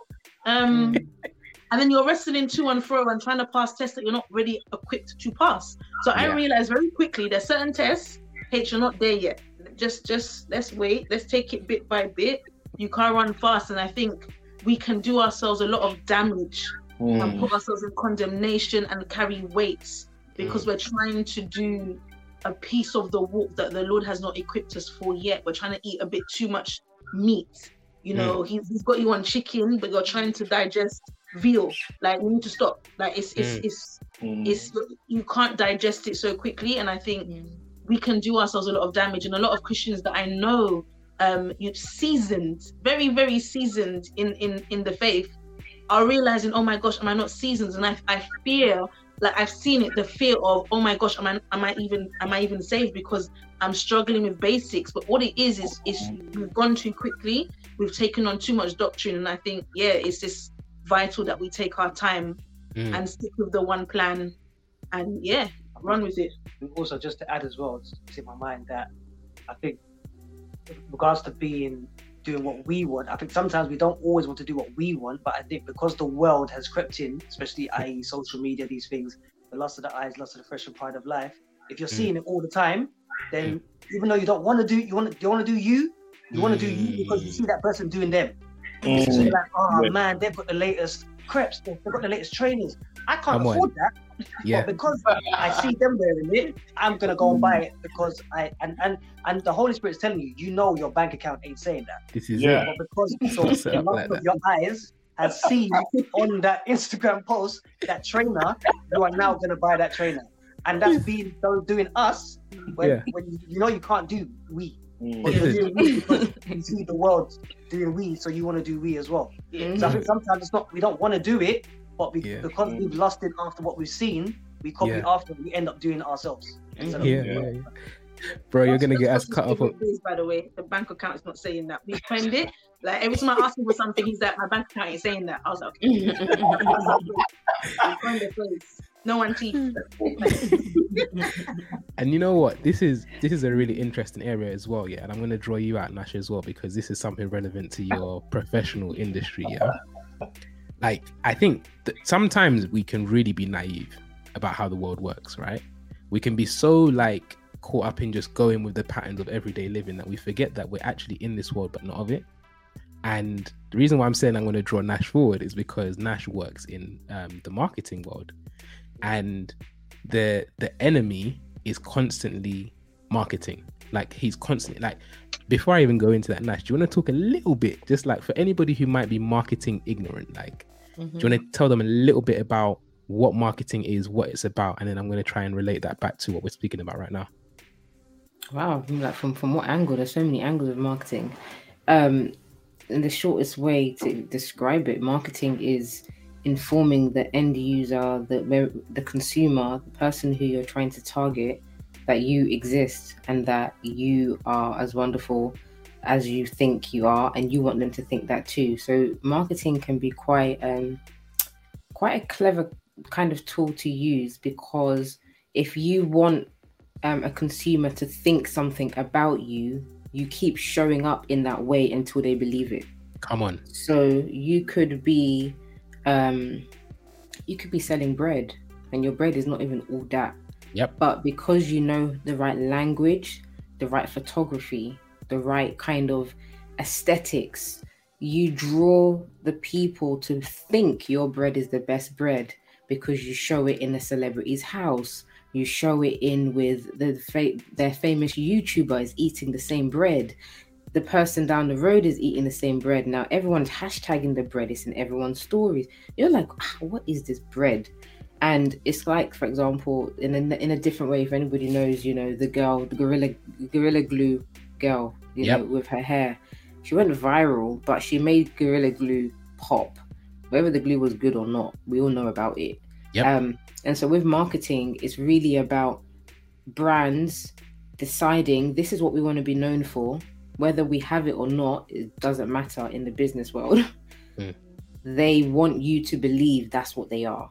So when it's real, it's beautiful, because it's a case of like, oh, you were looking for a holiday to go on to, and the travel agent shows you that they've got this amazing hotel. It's brilliant. It's like, I was looking for that. Wow, they targeted me. They found me, because that's what marketing is, targeting the people you want to give you their money, pretty much. So they will target different people using nowadays social media a lot. But when, for example, that travel agents don't have that hotel, but they can do nice drone videos and pictures, and you go to the hotel, and then now you're seeing things you didn't see on Instagram. It's for real. And I think listen, and I think us women, especially when it comes to like hairdressers and beauticians and all of this stuff on Instagram, they be looking amazing. All the famous YouTubers are using this hairstylist or this makeup artist, but then you hire them for your wedding day and then they let you down. You're like, what happened? Like it's not there. So yeah, marketing in a sense is really about portraying a particular type of image, and running with it, whether it's true or not. So I'm going to say something that might make you not sleep tonight. Yeah. Might stop you from sleeping. You may lose sleep over this, but it's the truth you need to hear. Everything that Nash just described is what Satan and the kingdom of darkness is doing to you. Like, okay, let me ask you a question, Josh. If I say to you, think about trainers, what's the first brand you think of? Nike, yeah? You know why that is? Because you know about Nike. Because Nike have done a good job of programming you to think about Nike as a good set of trainers, like, and to be the first thing you think of. And that's not, don't worry, I'm not trying to like knock off Nike. I've got Nikes myself, and I know there's this whole controversial thing from a few days ago, but that's not what this is about. But the kingdom of darkness, like the Bible says, that we should not be ignorant of the enemy's devices. And I think that sometimes we are extremely ignorant to the fact that just like all of these brands that we buy into and we think, oh yeah, like I want to wear this name, I want to wear Gucci, I want to wear Versace, I want to wear, what's this, Louboutins, that you can clearly tell they're not in our home. But like all of these ideas, One day, Lord. all of these different brands, all of these different businesses, Satan and the kingdom of darkness operates on the same strategic level, if not in like on a higher level. And so when it comes down to even the things that we the ways that we do things that we know displease God and all of these different things, it doesn't just start with, oh, it happened just like all of a sudden. A lot of the time you can actually trace back the different ways that the enemy's agenda, and don't get me wrong, there's other things that play into it. There's the flesh as well. There's sometimes our own the way that we decide to go sometimes as well. It's not just all about the Satan show, but I'm just trying to show you that there is more to the decisions that we make, good or bad. And like Nash said, it can be used for good or for evil. So yeah, ponder on that one, pray with God about that one as well, about showing you how that might be something that has affected you. I'm just going to go back to the comments now as well. For anybody joining, we're chopping it up about, all things Jesus, the real Jesus, not the Jesus we invented. We've got GR saying, speak on it, Miriam, fire. For those who may or may not know, when I said in the beginning that she's not single. Don't know, fam. Yeah, that's what I'm saying. We've got GR saying, good stuff, guys. We've got Magdalena as well saying, these discussions are so good. Yesterday, you guys were talking about binge watching on Netflix, laughing. Well, this has definitely replaced my time on Netflix. Edifying. Please do more of these. Yes, sister, we will do more of these. We're here every single week. Wednesdays on Set Apart Stars channel. Thursdays, Reason to Behold, 8:30. Set your reminders. We've got Adele saying, Sir Arnold, that was good. Not operating according to the designer's intent. The conversation is finished. Yes, we thank God for his introductions and revelations because it helped me to change the way that I think too. Magdalena said, true, not using ourselves for the right purpose, not walking in God's image. Yes, Adelaide, convo done.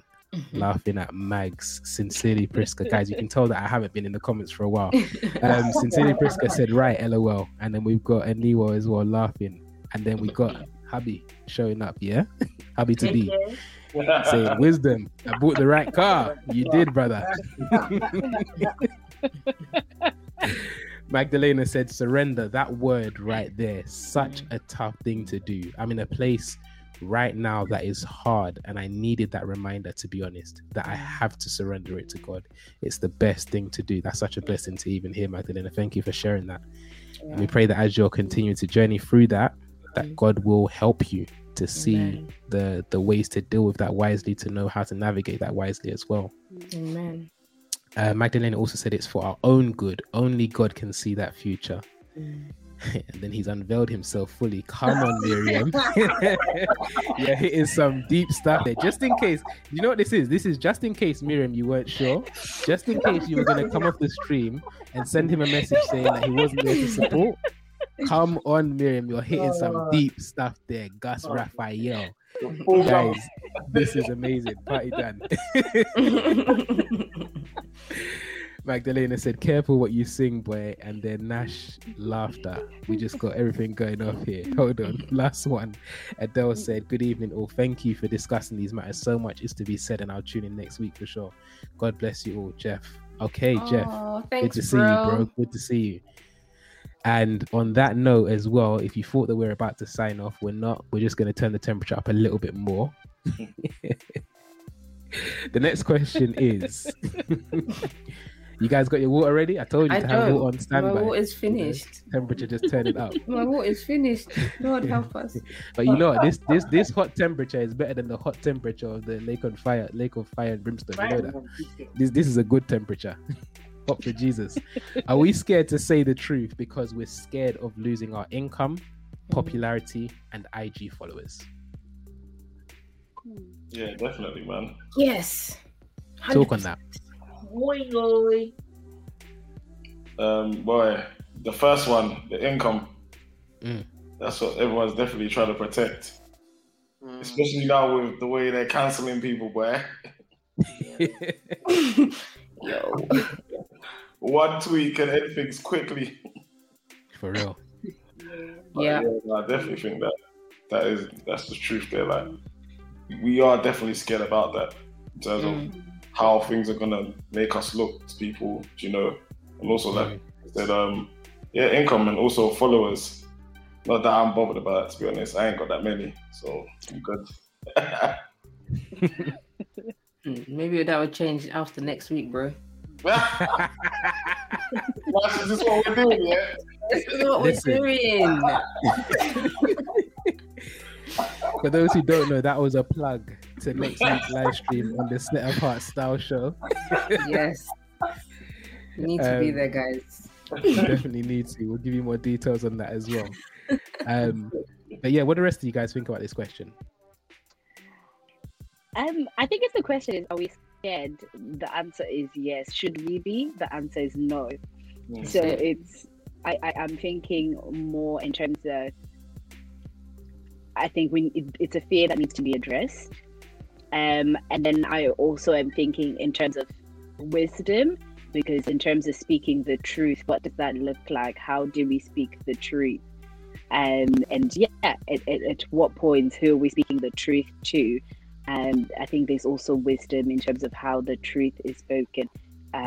Not so it's palatable, but so that you're telling the truth to who you need to be telling the truth, rather than I definitely think sometimes we can just throw it all out there and hope it catches someone. And yeah, it will catch some people, but then what happens afterwards? It's true. That's a good point in regards to the wisdom, because again, like it says scared of losing income, the first one. So I'll say income. For example, if you're at your job and you're working with a homosexual or gay person, going to the boss and saying, you know what, I don't want to work at this place. That's it, I'm done because I'm not working with gay people. You lost your job. Yeah. That's not wisdom. Do you get what I'm saying? Even though you have your beliefs, you have your boundaries, yes, you understand what the scriptures say, but going to tell your boss that you're leaving the company because there's a gay person working there, that's not wisdom. That's not truth enough. Popularity, I do think, again, because of social media, that I think maybe back in the day, even school times, because social media, Facebook our time growing up, we didn't really have that much social media. So I think as social media has developed, and now you've got these Instagram, now you've got on Facebook, I think one of my first one, Instagram, then you got Snapchat now, you got Snapchat, and you got something else. Josh, you're forgetting MySpace, Bebo. You're showing your age. MySpace, bro. Yeah. I haven't been MySpace. I was trying to think But I think as social media has developed, I think popularity has now become a bigger thing. Your followers has become a bigger thing. Back in the day, probably it wasn't that big. We could have had a couple friends.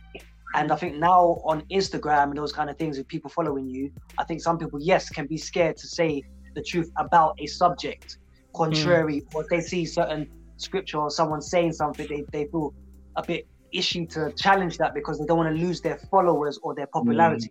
Because I think success in this generation is how popular you are. That's the version of success in this generation. So I think for our generation now, and the generations that are growing up, popularity is a big thing. So if you do feel like you need to challenge something, I think you're going to be scared. You're going to be like, oh my days, should I put that up? Should I even put that up? Because I could lose my followers. So I think, definitely this generation, popularity is a massive thing and following. I don't want to get too deep on touchy subjects, because even speaking about this in itself can get people fired. Yeah. So it's very big, and that's not due to fear. Again, it's due to wisdom. I work with the youth, the young girls right now, and there's a lot of them who need to be off social media. They need to hibernate. They need to fast.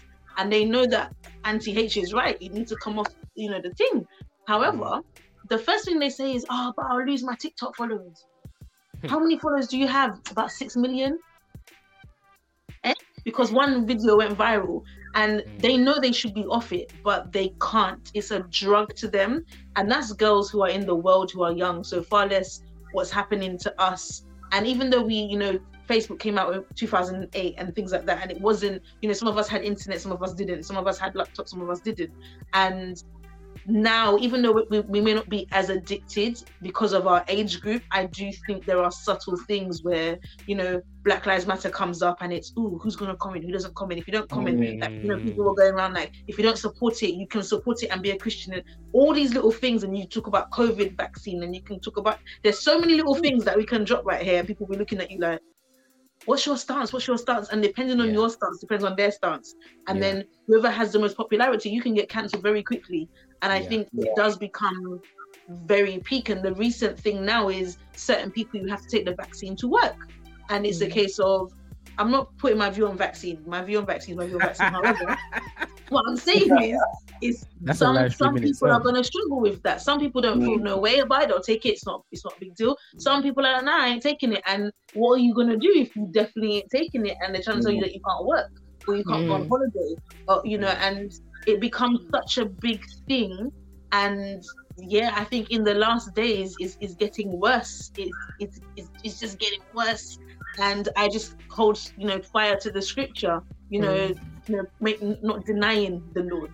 But not everything is a biblical thing, and I think that's where it becomes quite hard. Like some people will look at something like vaccine or Black Lives Matter as a sin issue, and then some of the things are not. So it's a case of it's not that deep, and we have to judge that for ourselves according to what the Lord says to us individually. Because I don't think it is a group dynamic. I know people who have taken it. We know people who haven't taken the vaccine, for example. I'm not going to question if you're saved or not based on whether you've taken it. That don't make no sense. Say it. No. Rewind. That's your second reload. That's your second reload. When we went back in the day, you dropped some hot bars. For those who don't know, a reload was a mark of respect for whatever it was that you just said on the track. So now that I've defined it, say it again, sister. Not everything is a sin issue. Is that what it was? Yes. Like if you take the vaccine, if you don't take vaccine, you have to go. It's an issue if the Lord has told you not to do it and you go and do it. It's an issue if you don't go and do it and the Lord has told you to go and do it. I think that's where we need to look at it.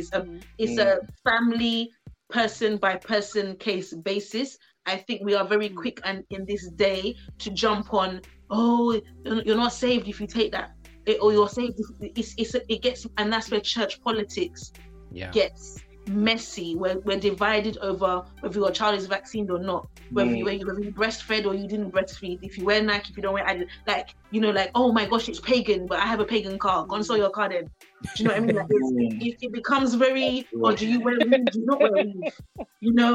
Do you cream with cocoa butter? Do you not? It's too much now. It's a case of we're in the world, but we're not of the world.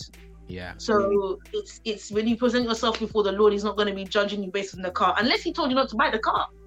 That's the different thing. If He told you to buy the car and you want to buy the car, then He'll judge you. But it's not because you decided to go and buy one Dodge Caliber with the horns, and all of a sudden you are now a Satanist. Like, it's. I think people need to. I think that question for me, it's let's move in wisdom, but also the Lord will feed the birds of the air, so He will look after us. And I think COVID has taught us, especially, and we're self-employed guys, but we have not lacked. The whole COVID, we gained the whole COVID. And I've known a lot of people who have gained in COVID, not actually lost anything. Yeah. So business has prospered. So, and that's not me being boastful. That is us just saying, Lord, you actually had us. How on earth did this happen? But I think if we're saved and we trust the Lord, He will meet your needs. And I know so many people who He's met the needs, and you actually start to realize what you actually need based versus what you want. So no, that's real good. And just on that as well, we had a comment coming from Hubby to Be. He said, can you guys share your examples of when you've chosen not to be scared to lose your income, popularity, etc. for Jesus? I'm gonna say the first thing that comes to mind, because I think sometimes we think about the big things, but for me, one of the awkward things was saying what I did over the weekend at work. It was really that right there gets a reload because what you I think it's something we all have to face. I faced it. Oh my gosh, my first corporate job after uni, it was so awkward. Anyway, sorry, don't mind me. This is your story, man. Please tell. No. I want to hear yours as well because I think it's something that a lot of people face, right? Because then I would have left work on Friday, running to go to all-night prayer. I would have been in all-night prayer from Friday evening to Saturday, and then Saturday after the all-night would have spent the morning chilling, and then I would have gone and to another fellowship. There's a worship night going on in East London, and I would have gone there on Saturday night. Sunday, I am back at church. That's it. So everyone is sharing what they did over the weekend, and I would just say like, yeah. And I have to be honest. For a while, the answer was, "Oh, nothing much." This is it. And then Just went to church on Sunday. I got to the point where I was like, I had a really amazing weekend, and the answer would be like, I had the best weekend, and I'm hearing everyone else's weekend, and I'm just like, yeah, no, I had a banging weekend. Yeah, so it really took a lot to say what I was doing over the weekend. No, that's good. Because yeah, I didn't want to feel it, because I definitely felt the judgment. People were like, oh, so you're a Christian, and then you can already like hear people are now assuming things about you, and there's already and there's already like the mood of the room changes, and I'm like, okay. So yeah, that's my story. Love it. Well, I've got one. Well, I've got many, but I've got one. I was working at a company. I had many opportunities to move up to a higher position. Had great. It was going to be a lot of money, and the Holy Spirit said I had to leave the job and go to another job that was going to cost a £600 drop from the job that I was earning. And at this time, I had my wife and I had my daughter, and my daughter wasn't sleeping because I was doing a lot of night shifts. So because I was doing a lot of night shifts, she weren't sleeping at home. So God was like, okay, you need to leave your job, you need to give that up because it's affecting your home. You got to leave that. Now, in my mind, that's a £600 drop. We've got a second daughter on the way. That's a £600 drop of money, and also I'm in a position to move up to manager, and then manager, and then director, and then Lord, I'm going up.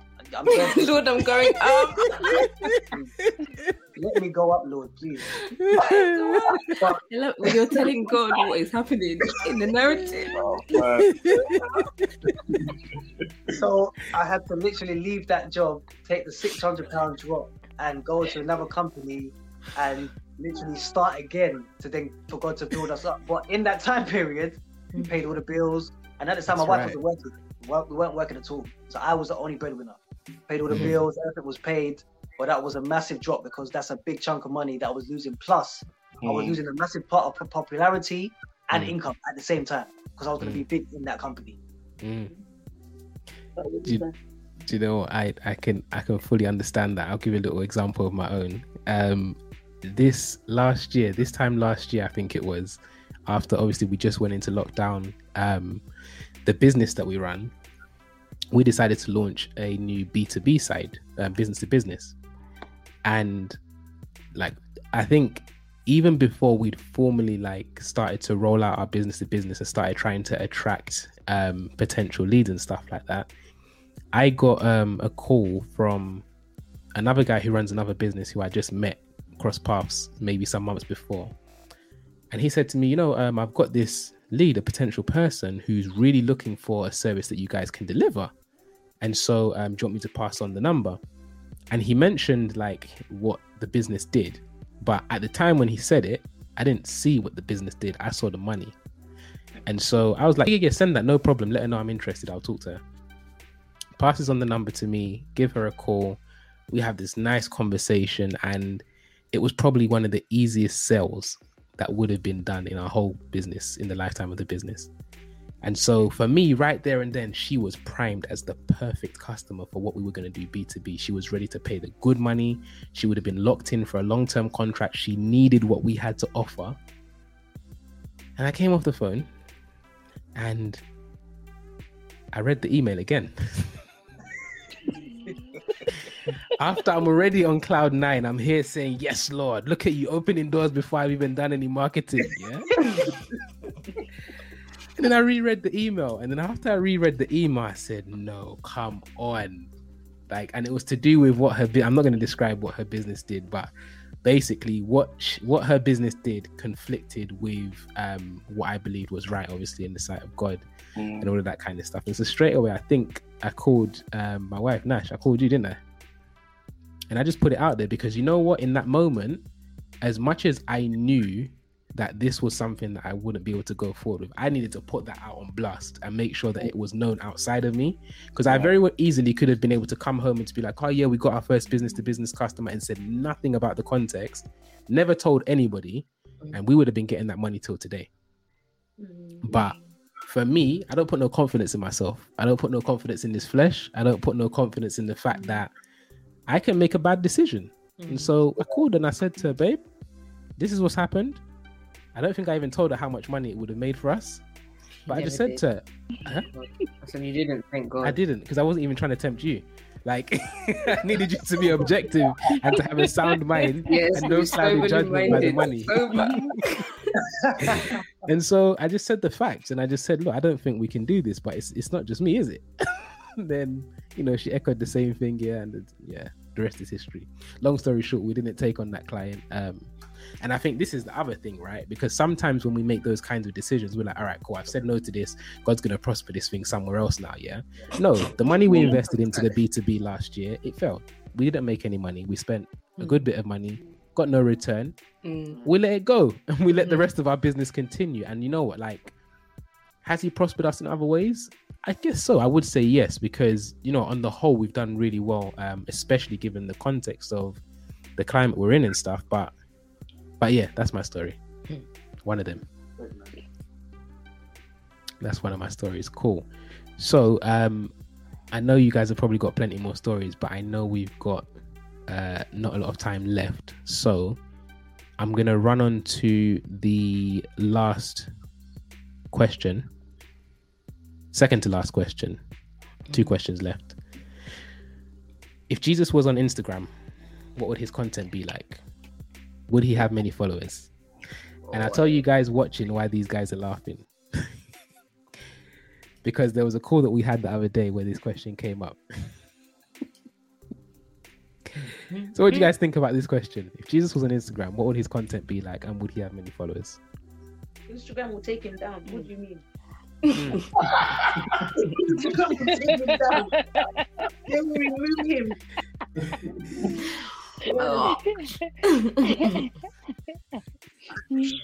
And my answer is, he would only be as popular as if he's putting reels of his miracles. True. That's good. Many followers? I feel like yes and no.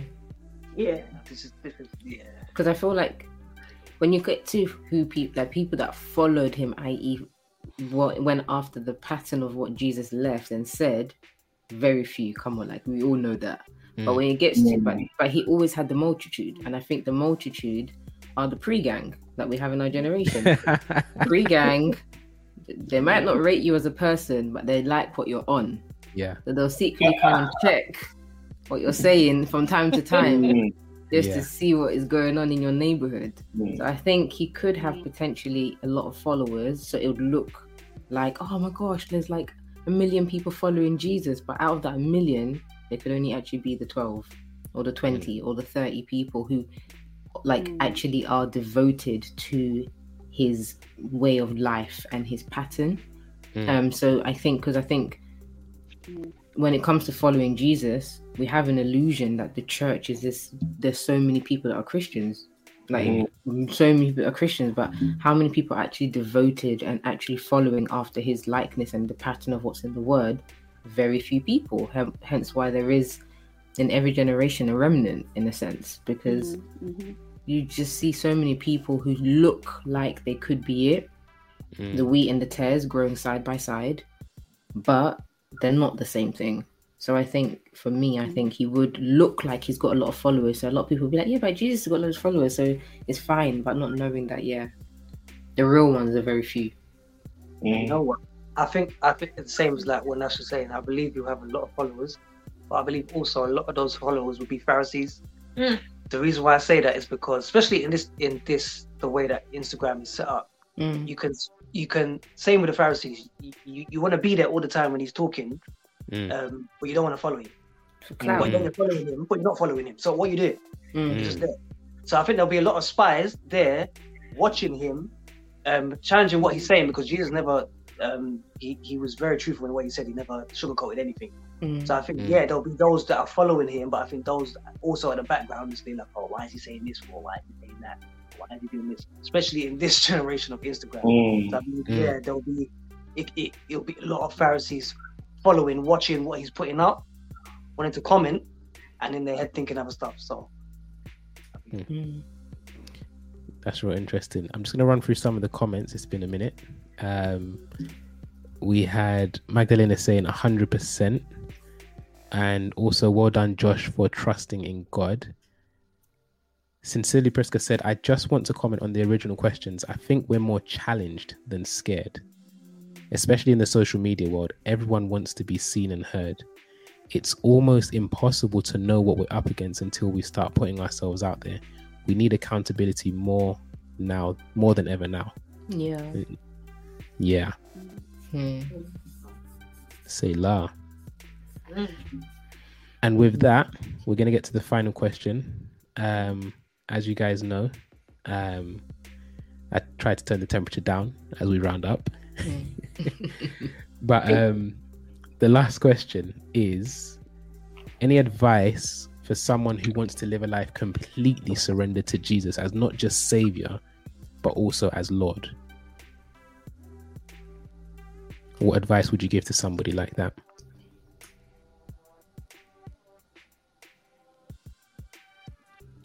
I think the fact that they already have the desire means that they're on their way. And I think it is that putting that desire to God and actually cultivating the relationship. And that means spending time in scripture, spending time in worship, and finding other Christians that you can talk through scripture with, you can talk through what God is saying to you, talk through life. I think the main thing is talking through life, because it sometimes, I've realized in our Christian walk, there's sometimes a disparity between what we're reading in the Word and the lives that we're living, because we're not processing what the Word is saying and how it applies in our day-to-day life. So I think definitely find your tribe, find a body of believers that you can process life through. And I think that really helps to live that life completely surrendered. But the main thing is the heart condition and the willingness to lay it all down. And that's something you do on a daily basis, working out your salvation on a daily basis. And allowing the Spirit to lead you in every area of your life. And that's that serving Him, the Lord, serving Him as Lord, and becoming a slave. It means unless He says, don't do it. If He doesn't say anything else, keep doing the last thing He said you should be doing. I like that. That's good talk. I like that. Yeah, I was going to say that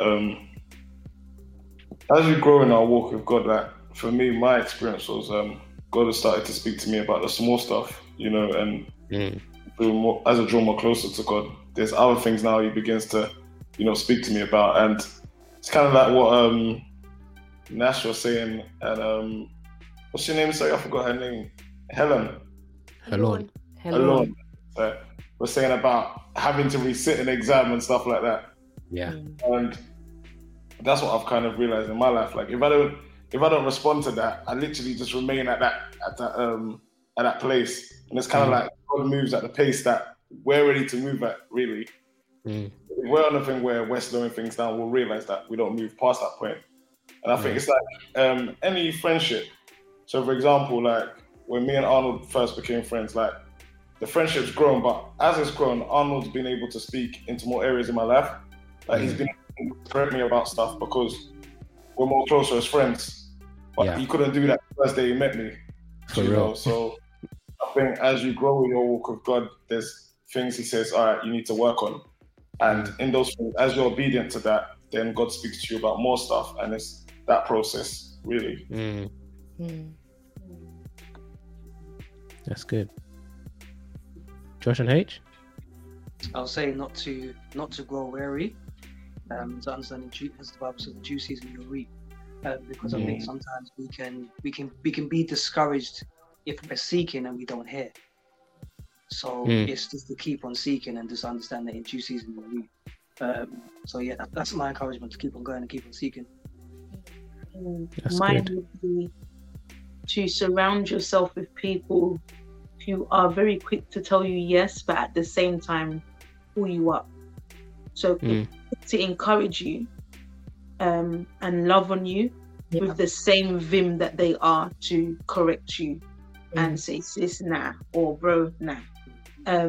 Trustworthy people who don't have a motive. And I know that can take some time because you're going to go through different relationships and you're going to learn to grow with people, outgrow people.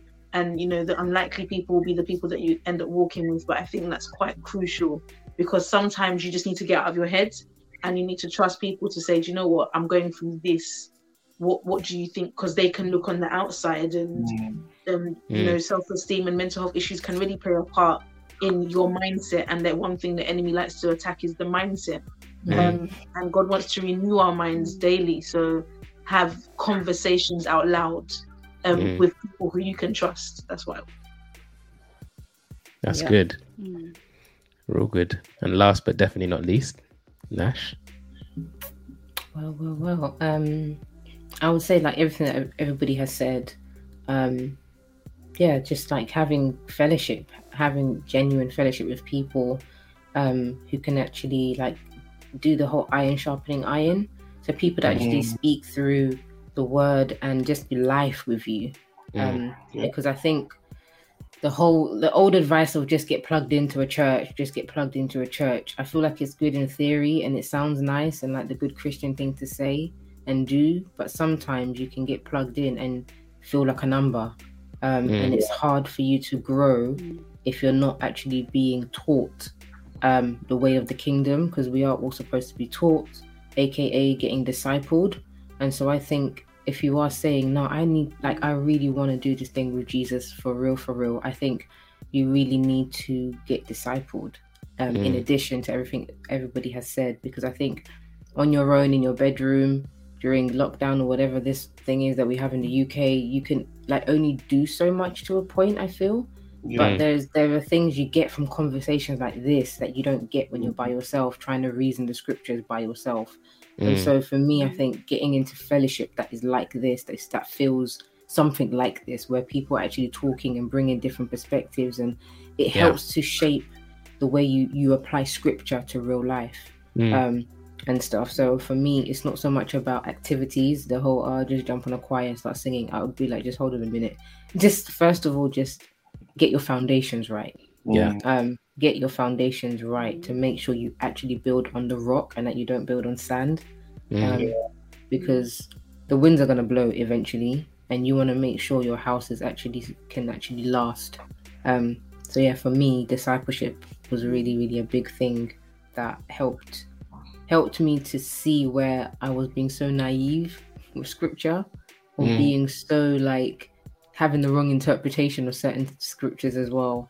Like back in the days in the UK, thinking that the number 25 bus, the bendy bus, that when we jumped on at the back of the bus, because you're supposed to, for those that don't live in the UK, we have like buses here and you're supposed to like pay or tap your card where the driver is, but we have some buses that are really long where you jump in at any point and you're supposed to tap yourself or pay yourself. So they are trusting us. Yeah.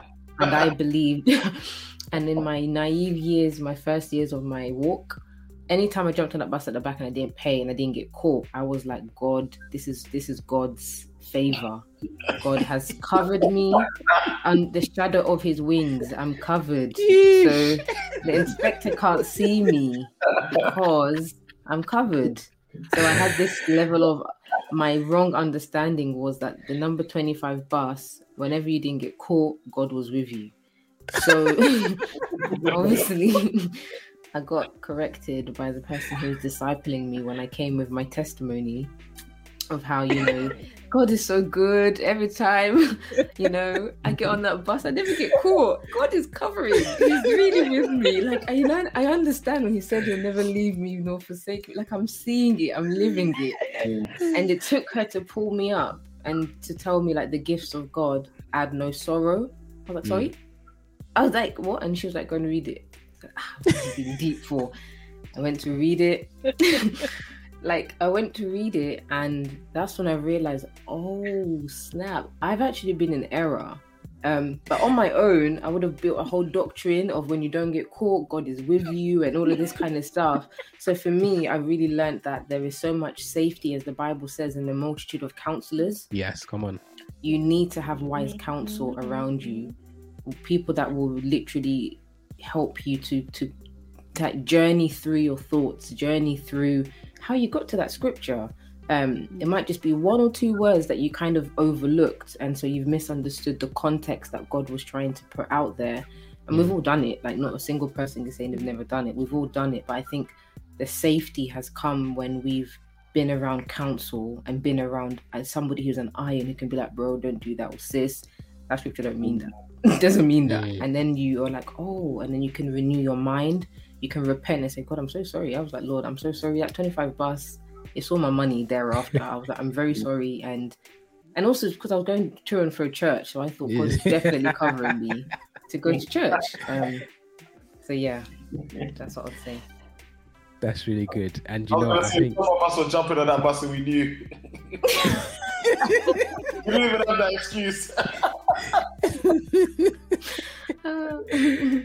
We've got Adele in the comments saying that's it, at having wise counsel around you. And I think that's a brilliant place for us to start rounding off. You know, one of the things that we're big believers in, as you can probably hear from this conversation, is having like places, safe places where you don't just go once or twice a week to get educated and taught, but you also have spaces where you can also practice living that out in your day-to-day.